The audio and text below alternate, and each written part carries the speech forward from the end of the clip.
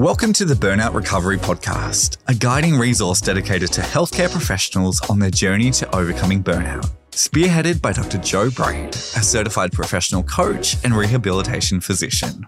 This podcast offers practical strategies through expert interviews and personal resilience stories, providing invaluable tools for navigating professional challenges while prioritizing well-being. Regardless of your role in healthcare, this podcast acknowledges the toll of your work on your overall health and is committed to supporting your recovery from burnout and fostering a fulfilling, sustainable career. So, if you're ready to begin a transformative journey, join us for each new episode. Together, we'll navigate challenges, celebrate successes, and build a supportive community of healthcare professionals. You are listening to the Burnout Recovery Podcast, episode 63. Happy New Year to you. I am delighted to be back behind my microphone for these weekly podcast episodes. Today, I have the pleasure of bringing Dr. Cheryl Martin to your ears. Cheryl is a wonderful woman originally from Scotland, now living in Australia with a passion for clinician well-being and the humans in healthcare.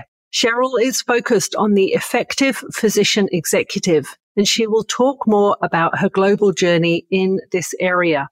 Before we get started, I wanted to share with you my upcoming workshop, Find and Align Your Values. It will be an interactive workshop over Zoom where you will leave knowing your values in 2024 and ways to integrate them into your everyday. So making decisions is easier and you will be clear on what matters to you.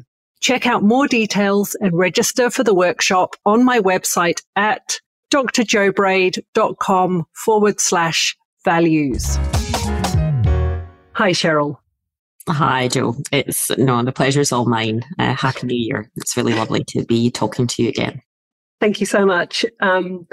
So I had the pleasure of meeting Cheryl in Sydney a number of months back at one of the big workshops that we both went to, which was excellent. And thank you, Cheryl, for inviting me onto your podcast a while earlier as well.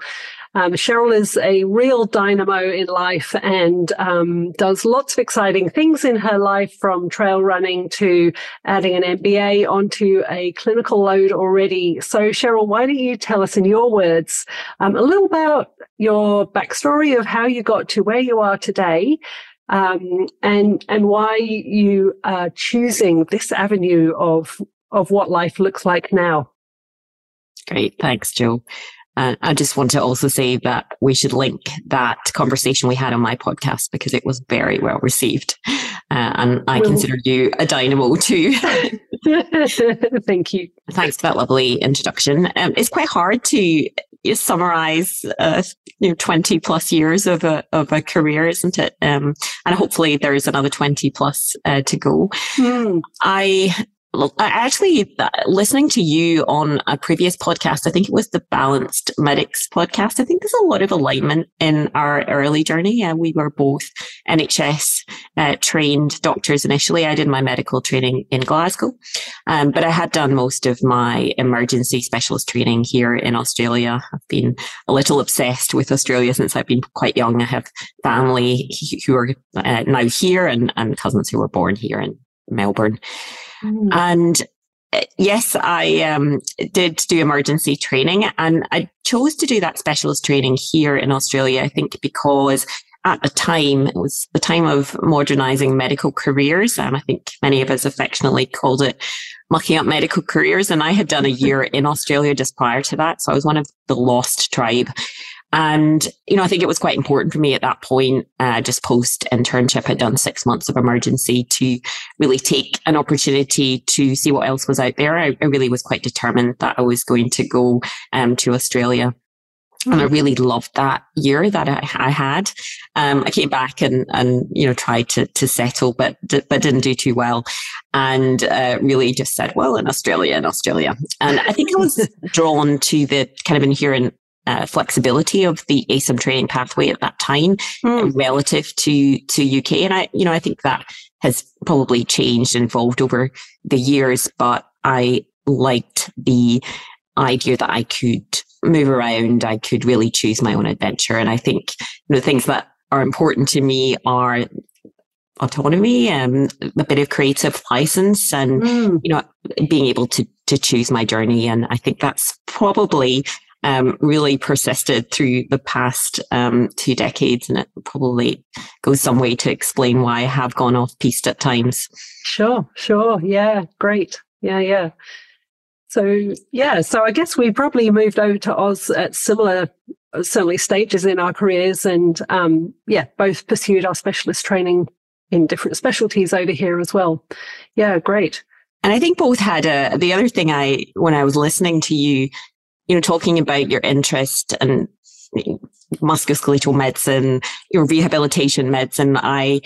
You did Pilates training. I did an intercalated degree in sports and exercise medicine. And, even at that point was really interested in the application of exercise prescription, beyond really the elite athlete into medical conditions. And that year was a really good opportunity to explore that. And I think, well, you did teacher training in Pilates, I did teacher training in yoga, and I've really had an interest in, the kind of broader, and I think, even at that time, I remember writing an article that was printed in the BMJ, or the sports, I think it was the sports version of it.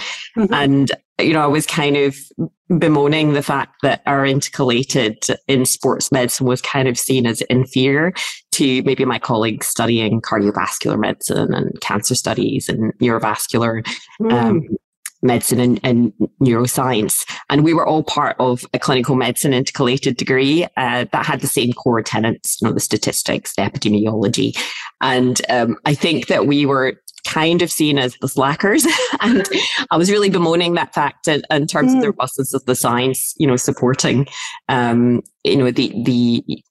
kind of applications of sports and exercise medicine more generally. Yeah, great.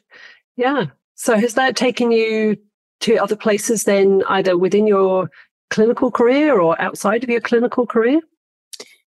Yeah, so I think, in many ways, when I did come to Australia, I followed a more traditional path then of doing my specialist fellowship training, which I did thoroughly enjoy. But, I think we have spoken about this, and this is the Burnout Recovery podcast. Mm-hmm. I did peter out. I did experience a period of career burnout, which, I now actually see as probably quite pivotal and really important part of my ongoing professional development. I was quite disappointed to get to what I thought would be the pinnacle of my professional career, getting my emergency specialist fellowship, and really felt that I'd limped towards the top of that. I'm a keen mountain runner, and, I think I've spoken about this a couple of times. When I'm going to tackle a mountain on the run, I would start quite conservatively. I'd really try to hold it together in the middle piece and really bring it home hard. I think I started up Mount Facem at full pelt, and I petered out, probably, just beyond the halfway point up the mountain, and really limped. And then, I love a summit view. I really couldn't see much to really be excited about, which I think was really disappointing for me at the time. And so I didn't actually go straight into a consultant role, and this would have been nearly 10 years ago now. And really took the opportunity to do some other things. I remember, telling a colleague that so there's a couple of things that stand out around that time. I said that I didn't want to rush into a consultant job. I was told that's what I should do. I wanted to do other things, both inside medicine and outside medicine. Yeah. And I think I was kind of met with, why would you want to do that? And I think the other, bit that, again, I've spoken about before, just prior to that, when I was struggling, I sought to reduce my hours and go part-time. And I remember saying to, a nameless face on a phone, that somebody I had never met, it's probably a bit of burnout. And I was told, don't use that term, it has certain connotations.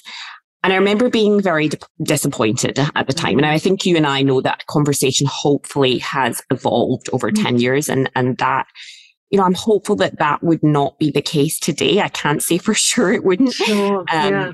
But I remember, I actually think it was quite encouraging for me, because I remember just saying quite firmly, well, it is what it is. And, I carried on down the path I had planned to. And I think that's probably influenced a lot of, where my career has gone subsequently. So I did take time out. I did do some sports and exercise medicine. Yeah. I did my yoga teacher training that I talked about for 18 years. I think, which, we both know, and you're a coach, and we both know Cheryl Johnson, another coach, and many other coaches. And I think that core, the kind of intra and interpersonal skills, I think, is what Cheryl calls it. But, I had a lot of work to do. And I think that many of your guests on this podcast will probably have spoken about that work. In terms of just what was important to me, what, setting boundaries, a bit about ego and identity, it was very much wrapped up in my career and my identity as an emergency doctor. Yeah. And, I really had a period of work to do. But I think about that time, I also began to look more broadly at the system and the culture that we're operating in. And I had started to present at a few non-mainstream conferences. So the Australian Lifestyle Medicine Conference, and I think there was another, again, slightly off-piece conference that I spoke about on Physician Heal Thyself, so that very much the individual work, but became quite aware that there were other people around the world really looking at the more broader environment that we're working in. And so I always remember reading the Professor Tate Shanafelt and Dr. John Noseworthy's paper in 2017 on, I think it was 9 organizational strategies. It was a Mayo Clinic publication, and, really spoke about the work that they'd been doing for a couple of decades at that point, measuring clinician burnout, and also looking at, kind of aggregate data and looking at what worked. And a lot of that was looking at the broader systems. So a lot of the administrative burdens and bureaucracy, but also creating community, and also leadership, and particularly at work unit level. So I think that all became very interesting to me. And I went down a rabbit hole of reading a lot of that literature. And I think more recently, that I have then followed a lot of the I suppose the pockets of really great work that have been happening around the world, and more locally, and yourself included in that. Did the Stanford Wellbeing Directors course a couple of years ago, and then went to Stanford last year to do the Chief Wellness Officer course. It was great the year before last, sorry. We are now in 2024. Yeah. And being very encouraged about the kind of growing momentum for really thinking differently here. And I think that, again, has probably driven my decision to do an MBA. I needed I think I needed more skills. I needed a bigger toolbox, and I needed a broader lens. I think a lot of this work is not so much the well-being piece. It's more looking at, it's organizational leadership, it's change management, it's really thinking a bit differently and looking outside ourselves. Because I think, what the classic, what brings you to a place is not enough to take you to the next place. The same set of skills. And I think we're facing some really, significant challenges. So that is a long waffle, but I think, I mentioned the work that I did around values. I think autonomy, lifelong learning, creative agency, those are the things and service and contribution. I think those would be my core values. And I think that's probably helped me think about what I want to do going forward in my medical career. And I think for me, it's become more than just a professional mission. Yes, yeah. Thanks so much for sharing all of that, Cheryl. Some great analogies there, and I could hear your values popping up at different points that were quite pivotal, I guess, in your career, like that pause after getting your specialist qualification and not following the herd and just choosing your way that was working, that was where you wanted to step to next at that point. I just wanted to say though, I think I was in a position of privilege to make that decision. You can't, I think you need support. You need a support network behind you to make those calls. And, I'm very grateful for people that, that held me up when, that I wouldn't say that wasn't one of the most challenging parts of my career. Yeah, right. Yeah. But these moments are defining, are they not? They are. Yeah, absolutely. Yeah. Wow. And so you're halfway through your MBA now, which is this global group of people, and you're meeting up and training in different parts of the world. Yeah, so it has been wonderful. I did do a bit of research, and I spoke to, I'd known a number. It's kind of interesting. Once you start looking, you find a number of colleagues who have done MBA programs. I have somebody asked me this just very recently, and I've been asked it a lot. Why am I doing an MBA? But I think it was an American colleague, actually. It was Andrea. And she was just saying, it's a common thing for doctors to do. And I didn't feel it. I mean, I certainly now can think of a lot of doctors who have MBAs, but I think perhaps in America it is more common. I did mention my intention to a few people, and they kind of looked at me blankly, like, why would you want to do that? And I remember on the Creative Careers in Medicine platform, I did post a question I think it was over 2 years ago, and I think I got no replies. Okay. I'm thinking about doing this, but I know that Amandeep has done an MBA in Sydney. But in terms of how I approached it, I did do a bit of research, and I stumbled, I think, on what has been a very good model for me, because there's many different ways to do this. You can do it online, you can do it remotely. Mine's is a bit unique. So I wanted to do an MBA, and I also wanted a global experience. And so just to clarify, an MBA is MBA? So executive MBA. Executive MBA, thanks. Yeah. And I wanted to be able to fit it around, my clinical commitments and other commitments too. So the way I'm doing an MBA at Melbourne Business School. It's what they call their SEMBA program. So, and a senior executive MBA group. So it is, an older cohort who have, 10 to 15 to 20 plus years in their professional practice. So I'm 44 and I'm just below the mean. So about the average, there's 29 of us, and our ages range from 35 to, mid to late 50s, which has been really great. And we are very diverse in terms of our professional experience, our backgrounds, our, stage and life experience. It's interestingly not the sample that I would see representative in senior leaderships here in Australia right now. It's what we should aspire to, I reckon.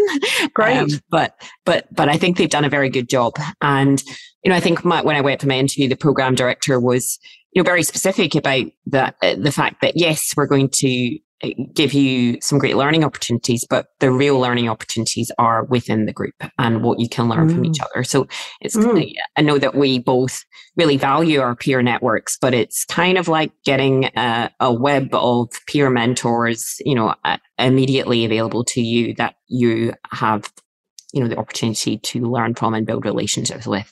And I think that's been the most valuable part for me. We do, so it's kind of boot camp style. So it's residential blocks of 9 days. So there's 10 of those over 18 months where we live and study and sleep and sit exams together. Yeah. And there are 3 global blocks. So we went to India last year, which was phenomenal. We'll go to Europe and the US in 2024.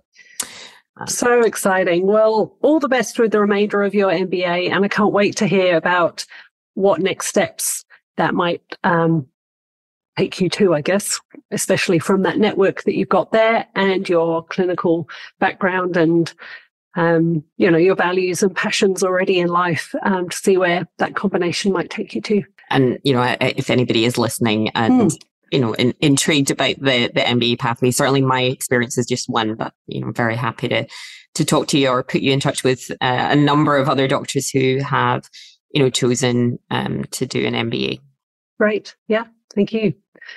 Okay, I wanted to switch back more into Australian medical training now. I understand you're the chair on the Australian College of Emergency Medicine Wellbeing Committee, and there's been a really significant change to allowances in the training program just made recently.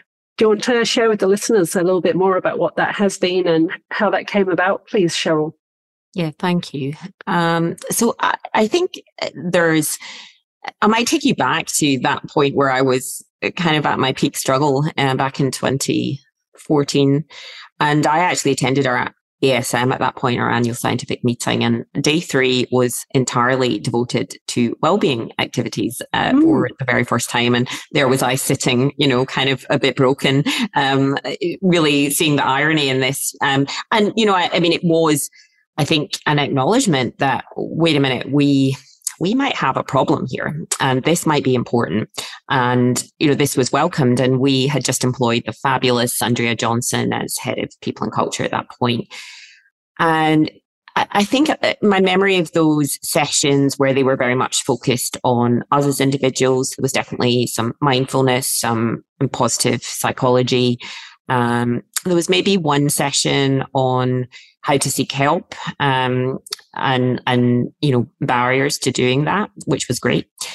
But it's really been great to see the evolution of that network over time. So we formed the ASM Wellbeing Network and started having wellbeing champions a couple of years ago, and I've been a state champion for a couple of years. But and had the Wellbeing Awards. There's, various good pockets of great practice that have been incorporated. And, there's a number of other colleges doing some excellent work as well. I think the College of Anaesthetists, Franz Cog definitely come to mind as well.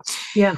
I think, I really welcome the fact that they just last year, and it was Dr. Andrew Tagg and Dr. Joe Cole who really advocated to have a more formal wellbeing executive committee, which was fantastic. That was founded last year. And it was really, it's going to hopefully be an opportunity to really bring this to look at the wider systems and structures to develop some toolkits of great practice for wellbeing directors. We have a number of aspirations. I think the thing is, it is a lot of work. It is, pro bono. It's part of, what we do as volunteers to the college. And I'm quite aware, I think all of us are aware that there is a lot of work to do, but there's a team of rock stars now on that executive committee. So I'm really excited for what we might do next year. But you mentioned a couple of the great things that we're doing. And, I think the interrupted, wellbeing interruption to training is a really good example of something that many colleges could replicate. So I think it's, and correct me if I'm wrong, I've read this very recently, but I think it's 3 months out of program for wellbeing, really for a wellbeing reason that you don't actually have to explain, that can be signed off for a trainee. And that can be actually, I think there's 2 of those throughout the training program, but they can be united in a 6 months. I think, though, I think it's great that we have it, and I think it's great that it's being taken up. I still think that a lot of people don't know about it. So even within our college, so it's great to talk about it. Thank you to talk about it, definitely. Yeah. But I think I'm also concerned that we've created a training program where people feel that where our trainees feel they actually need to step off in order to be able to keep going. And my idea and my ideal is that this is sustainable over time. And we have a recent iteration. We've had 3 iterations now of our workforce sustainability survey. And, there are some concerning findings there. It's a small cohort. You've always got a problem when you have surveys in terms of your response rate. So I think we've got less than 20% replies to that. And, you're then left asking, is this the worst case scenario? Or is this tip of the iceberg? And I'm not sure. But I do see, worrying trends in terms of our burnout and in terms of intent to leave practice. And, we know that clinicians with burnout are more likely to reduce their hours or leave their practice. Sure. And, all of those numbers are going up. Yes. So that said, on a positive note, we did do a lot of work, I'm saying we, but that was not me, but ASIM did do a lot of work around particularly bullying and harassment after an inquiry a couple of years ago. And that was something that a lot of energy and intention was put into. Mm-hmm. And those numbers have improved. So those are the bits that have improved slightly. So I think it's encouraging to see where you do direct your resources, your attention, your energy, you can make impact. And I think there are so many things that we can do. And, I think that there's a really great group involved, and we're hoping to collaborate across colleges, because I know there's lots of our colleagues in many of the other specialties thinking likewise. I'm thinking RACP as well. Sure, absolutely. Yeah, it's funny, isn't it? It's that siloed approach to medicine that we have with all our different specialties, and yet the humans within may be suffering in similar ways. So how can we have similar offerings to all across the different specialties that we choose to go into? No, but I commend ASIM for taking this seriously and supporting us. So I think we're all quite invested. Great. Yeah. I wanted to ask you a bit about Schwartz rounds, which, as I understand, are a space for any clinician or any worker in a health service to come together for a facilitated sort of, not exactly a debrief, but a facilitated processing of emotions, maybe space. I'm new to this. I've never been a part of a Schwartz round so far. However, we are starting with a pilot in Bathurst Health Service, and I've popped my hand up to be involved with that. So I've got a bit more learning to do about that, but I think you're somebody who has been a facilitator and trained up with Schwartz before. Tell us a bit more about what happens in a Schwartz round and what the benefit can be for the organisation who involves that for their staff.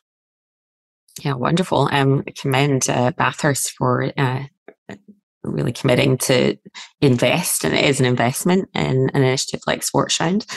I hadn't heard of Schwartz Rounds, I have to admit, prior to a couple of years ago when I did facilitator training in the Royal Hobart Hospital. So they now have a really flourishing program.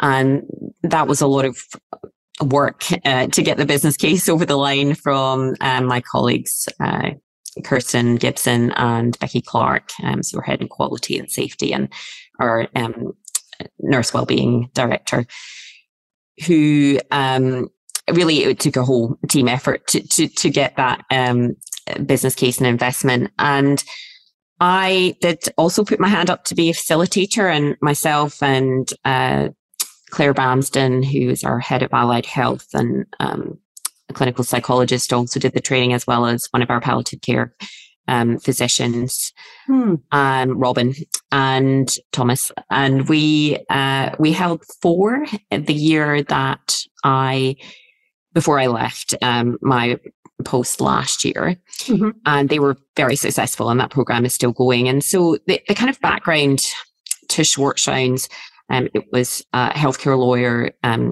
Ken Schwartz, who set up this with his family, really in his memory. He very tragically died of lung cancer at a very young age.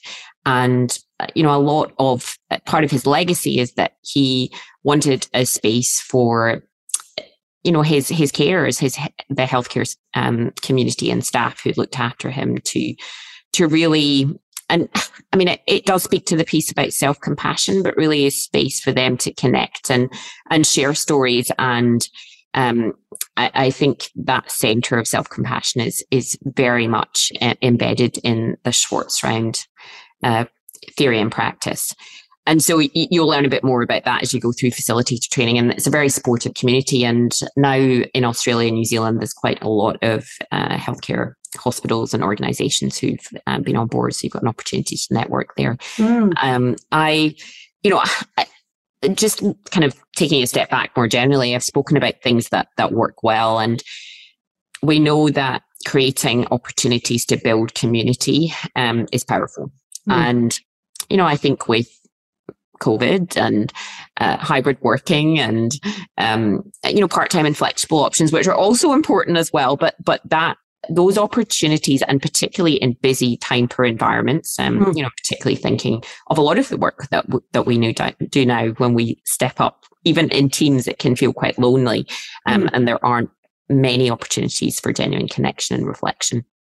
And to be able to do that across silos and as part of the whole team, remembering that, why we're here is to look after patients. I think the Schwartz round is a very good example of that.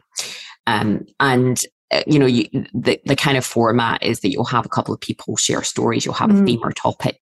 The one that I facilitated was managing uncertainty, or navigating uncertainty, which was a really gritty and great topic. I think we started off with some quite positive. I think we wanted to ease into the kind of more, challenging and difficult conversations. And, really powerful examples of other people's experience of being part of the healthcare team. And, I think when you hear, one of the examples when I was doing the actual training, you're thinking about a lot of, one of the hospital porters had been on the panel and was, a lot of my patients will share things with the porters that they will not share with us. And, they are privy to a lot of these conversations, and really to hear that is very powerful, but also the impact. And so, the story of transporting patients around the hospital, but also that final journey when, they are sometimes transporting patients to the morgue, and that might be a patient that they have developed a relationship with and a rapport with, and not really had a space or an outlet to talk about that. And I think that it makes you mindful of all the people that contribute to the patient care, and how important it is that we are each other's eyes and ears. I'd like to think we do this reasonably well in emergency medicine. It has to be a flatter hierarchy by the nature of the environment. It is risky business at times. We really rely on everybody's eyes and ears, including patients. But I think that it's a really good platform for being able to do that. And there's a wee bit of research happening as well. So hopefully we'll have some nice evidence base to support more investment, because often that's what's needed. So I'm really keen to hear your experiences. I think your coaching and facilitation and teacher roles will naturally lend itself to the facilitator role. Yeah, thanks. Thanks so much, Cheryl. I've got to tell you a little story. I have just come back from the UK and France, traveling with my family, and we're on the train from Cambridge to London, sitting next to, because there's 5 of us. I was on my own and the other 4 were sitting next to the other table. Yeah. And I had these 2 Italian guys sit down next to me, and I ended up chatting to them. They were both porters at Addenbrooke's Hospital, Cambridge, which I think has an absolutely huge floor plan and huge levels. And I couldn't help but sort of interview them and have quite an interesting chat with them on that 45-minute train journey through to London. They mentioned going to the morgue as one of their least favourite jobs for sure. They mentioned there's 100 porters in Addenbrooke's, and their community is really pretty tight.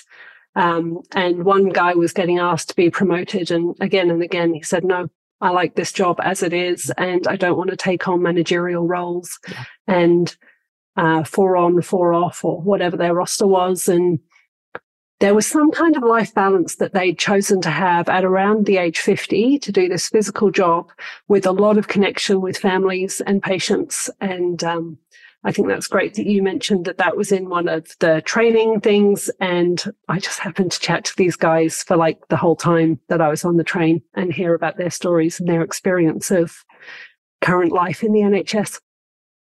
I think it's powerful to have medical students on the panel as well. We've had a few. I think the session that I facilitated to get the whole experience through the eyes of a medical student is also powerful. Yeah. Great. Or one of the nursing students. We've had both, and I learn every time. Yes. Yeah. Yeah. Really good. Great. It's a big question, Cheryl. What do you think are some of the priorities in healthcare in Australia in 2024 as we cruise into this new year? What comes to mind for you as I think you have this sort of maybe eagle-like view on what's going on here with different states that you work in and a wide community that you're involved in around Australia. What comes to mind for you? Yeah, well, there's a number. It's a small question, isn't it? I mean, I think my lens is always going to be on our workforce. And, I suppose that's where I'm putting more energy and attention. I think I'm worried about, particularly our general practice workforce and the predicted shortfalls. I think it's nearly 10,000 by year 2031. And I think that's, something that we need to be really have that up front and center.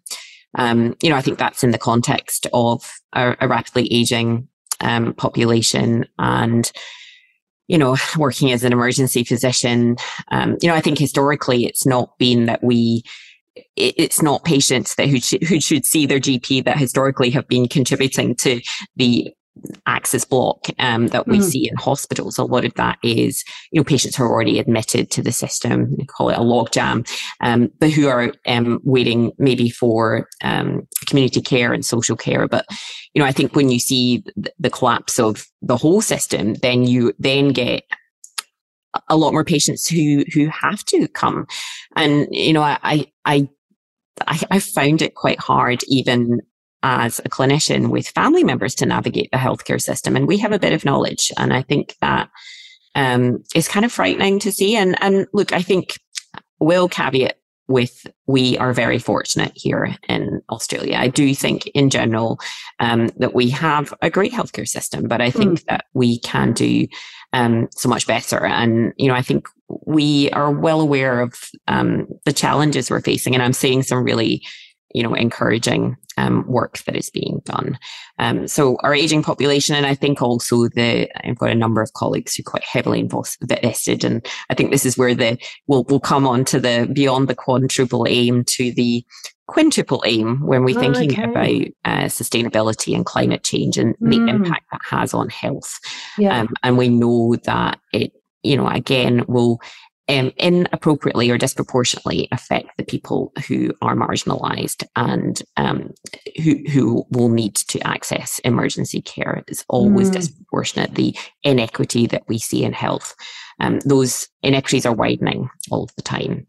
And so I think I'll have to call out a few people, Dr. Kimberly Humphrey, who was on my podcast, and Dr. Simon Judkins. I think they have started. So ASIM have also founded a sustainability executive and climate health. And I think they are seeing this again, and working in combination with a number of great colleagues as one of the big challenges. We had a leadership summit in ASIM, I think in September this year, and I was shown the graphs in terms of our aging population and the tsunami of patients and the predicted, how that will have the knock-on effect of impact on our healthcare services and social care services. And it's really quite terrifying. And I think when I saw that with our workforce sustainability and the number of people retiring, and that was, these are big challenges. Yeah. I think the thing that will be interesting to discuss, and I don't really have numbers or an idea around this, but I think myself and Amandeep have discussed this a few times in terms of, workforce sustainability and, the trends in work. I think you and I celebrate the, portfolio careers, the inherent part-time and flexible working options. I think they are going to be very important. I think I've just interviewed Dr. George Iskander and team at North Metro, and they have this wonderful, and I'm going to call this out because I think a lot of people were unaware and are increasingly become aware of the JMO manifesto, where they have, taken a 25% deficit in their junior medical rosters, and a 5 million spend on locums, and really listened to their junior staff and given opportunities for part-time and flexible working, for paid overtime, and for leave that is guaranteed. I think we spoke a bit before we recorded about the kind of toxic social media platform, but there's quite an interesting thread going on at the moment with some NHS executives really highlighting a young trainee's experience of not being able to book some leave for a big family holiday. And I think this has been going on for months, and the holiday is planned for 2024. And has now just given up because it's all too stressful, because it, being kind of thrown from pillar to post and nobody's really taken accountability. It's not guaranteed. It's all too much. I'm not going to have my holiday. And, they kind of, the outflow of this is, well, surely we can do this better. And I think the good thing about the JMO manifesto is they've really shown that they can. And the big learning from that was it didn't cost a whole heap of money. And a lot of it's been very basic things and listening and agency of the junior medical cohort and doctors in training. And I mean, I actually don't like the term junior because these are people who've been studying and working for a long time. But,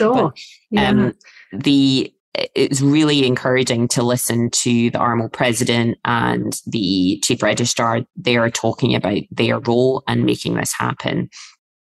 And so those are the kind of blueprints that we really want to share. Yeah. Fantastic. Oh, well, I look forward to listening to that one as well. Sounds like a great podcast episode coming up. Yeah. Great. I know you've got a collaboration with the Medical Benevolent Association of New South Wales as well. Tell me a bit more about sort of how that rolled out and how your engagement is with them, please. Sure. So again, I didn't know much about the Medical Benevolent Association of New South Wales and ACT until I attended, like you, the Australasian Doctors Health Conference, which I think was quite a pivotal meeting. That was at the end of 2022. Yeah. And I met Louise Fallon, who's their executive officer. They had a booth there. And, they've been founded for many, many years. And a lot of the work they do is aligned with, many of the other doctors' health and support agencies now, and they do work in collaboration. But a lot of that has historically been financial assistance to doctors in crisis, which I think makes them a little bit unique.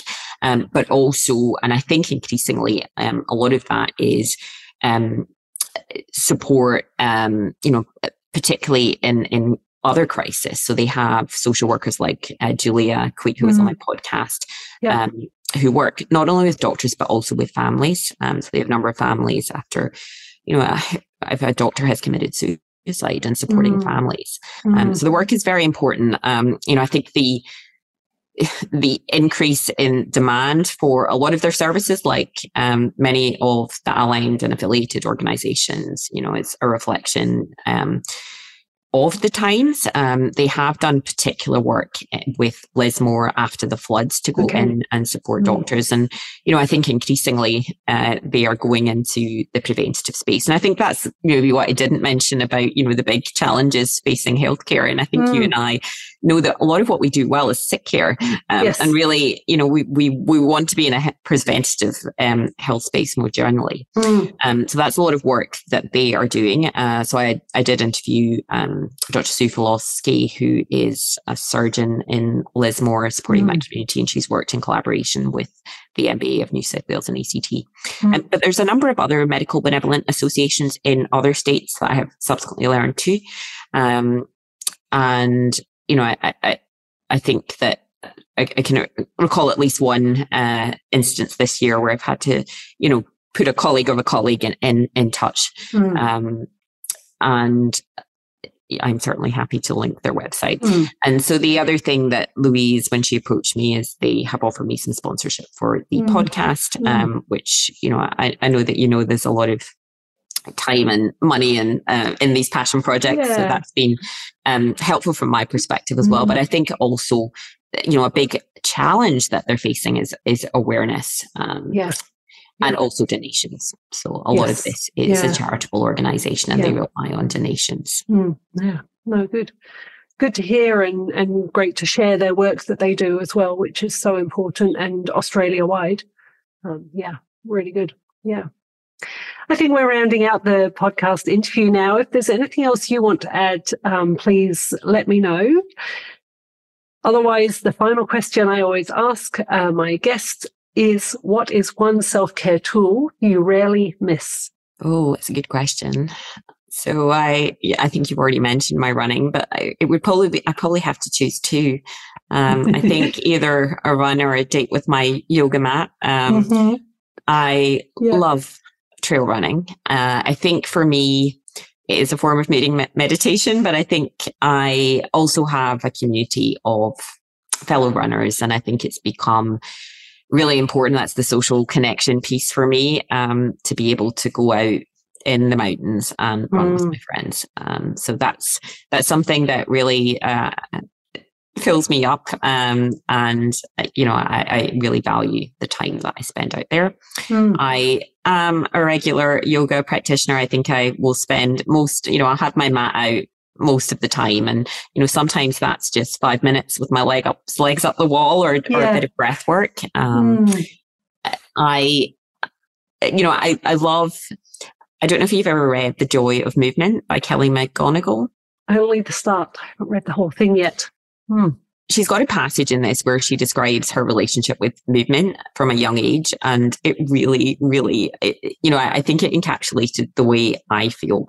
I danced when I was younger. I've always, I was always that person recruiting the boys and girls to come to the aerobics class, did aerobics teacher training. And, I've always felt good moving. And having said that, I'm kind of aware that that is my thing, and I can do that too much. And I think what I value about my yoga practice, because it's not just, I know you and I both like Pilates. That's the kind of more physical form. The asana practice in yoga is the physical postures, but the breath work, the relaxation, the meditation. So that more meditative thing, it really gets me to stop. My podcast is called the Mindful Medic Podcast for a reason. It's an ironic play on that. It's really quite hard to stop, sit, be. And I think that my yoga practice has been very important in helping me kind of dial down the relative hyperactivity part of me. Yes, yeah. So I think these days I'm a bit more, I'm going to say integrated, if not balanced. Yeah, wonderful. Well, thanks, Cheryl. There's so much that we've talked about in this episode today. I think our listeners are going to get a lot out of this. I hear a common thread of what could be a preventative approach rather than a treatment approach. Step out and move, and also sit with either your thoughts or sit with your breath and take a moment there. So I hope for you as the listeners, there's a handful of takeaways you've got from this value-packed interview with Cheryl Martin today. Cheryl, where can my listeners find you, please? Thank you. And thank you, Joe, for all the work that you do. I think this is a really valuable platform. I think there's this community and realizing that you're not alone. And I think that's what's helped me over the years, because actually it might feel like it at times, but you look to your left or your right and there's somebody going through something fairly similar. Where can you find me? So I do have, that's exciting news. I actually do have a revised website now, which is quite easy. So it's the mindfulmedicpodcast.com, and that's full with 2 L's, talking about that ironic play, not a spelling mistake. Yes. I'm also on LinkedIn and Instagram. Great. And I have a Buzzsprout page, but if you go to the website, you get all the links to the podcasts. Great. Thanks. Thank you very much. Cheryl, thank you so much. Thanks for all the work that you do. And we will link all of your places that people can find you in the show notes today, maybe as well as some of the articles that we talked about as well. I'll find them and pop them in there so people can see that if they'd like to too. Really great connecting with you. Can't wait to see you again soon. hopefully we'll get to see each other in March. That would be good at Creative Careers. You bet. Thanks so much. Thank you. Cheers. Bye. Thanks for listening to this episode of the Burnout Recovery Podcast. If there's someone in your world who would also benefit from this, please share it with them. Remember, you're not alone, and there is hope for a brighter, more fulfilling future. Let's continue this journey together, one episode at a time. For more resources, including how to move from dread to delight, head to drjoebraid.com.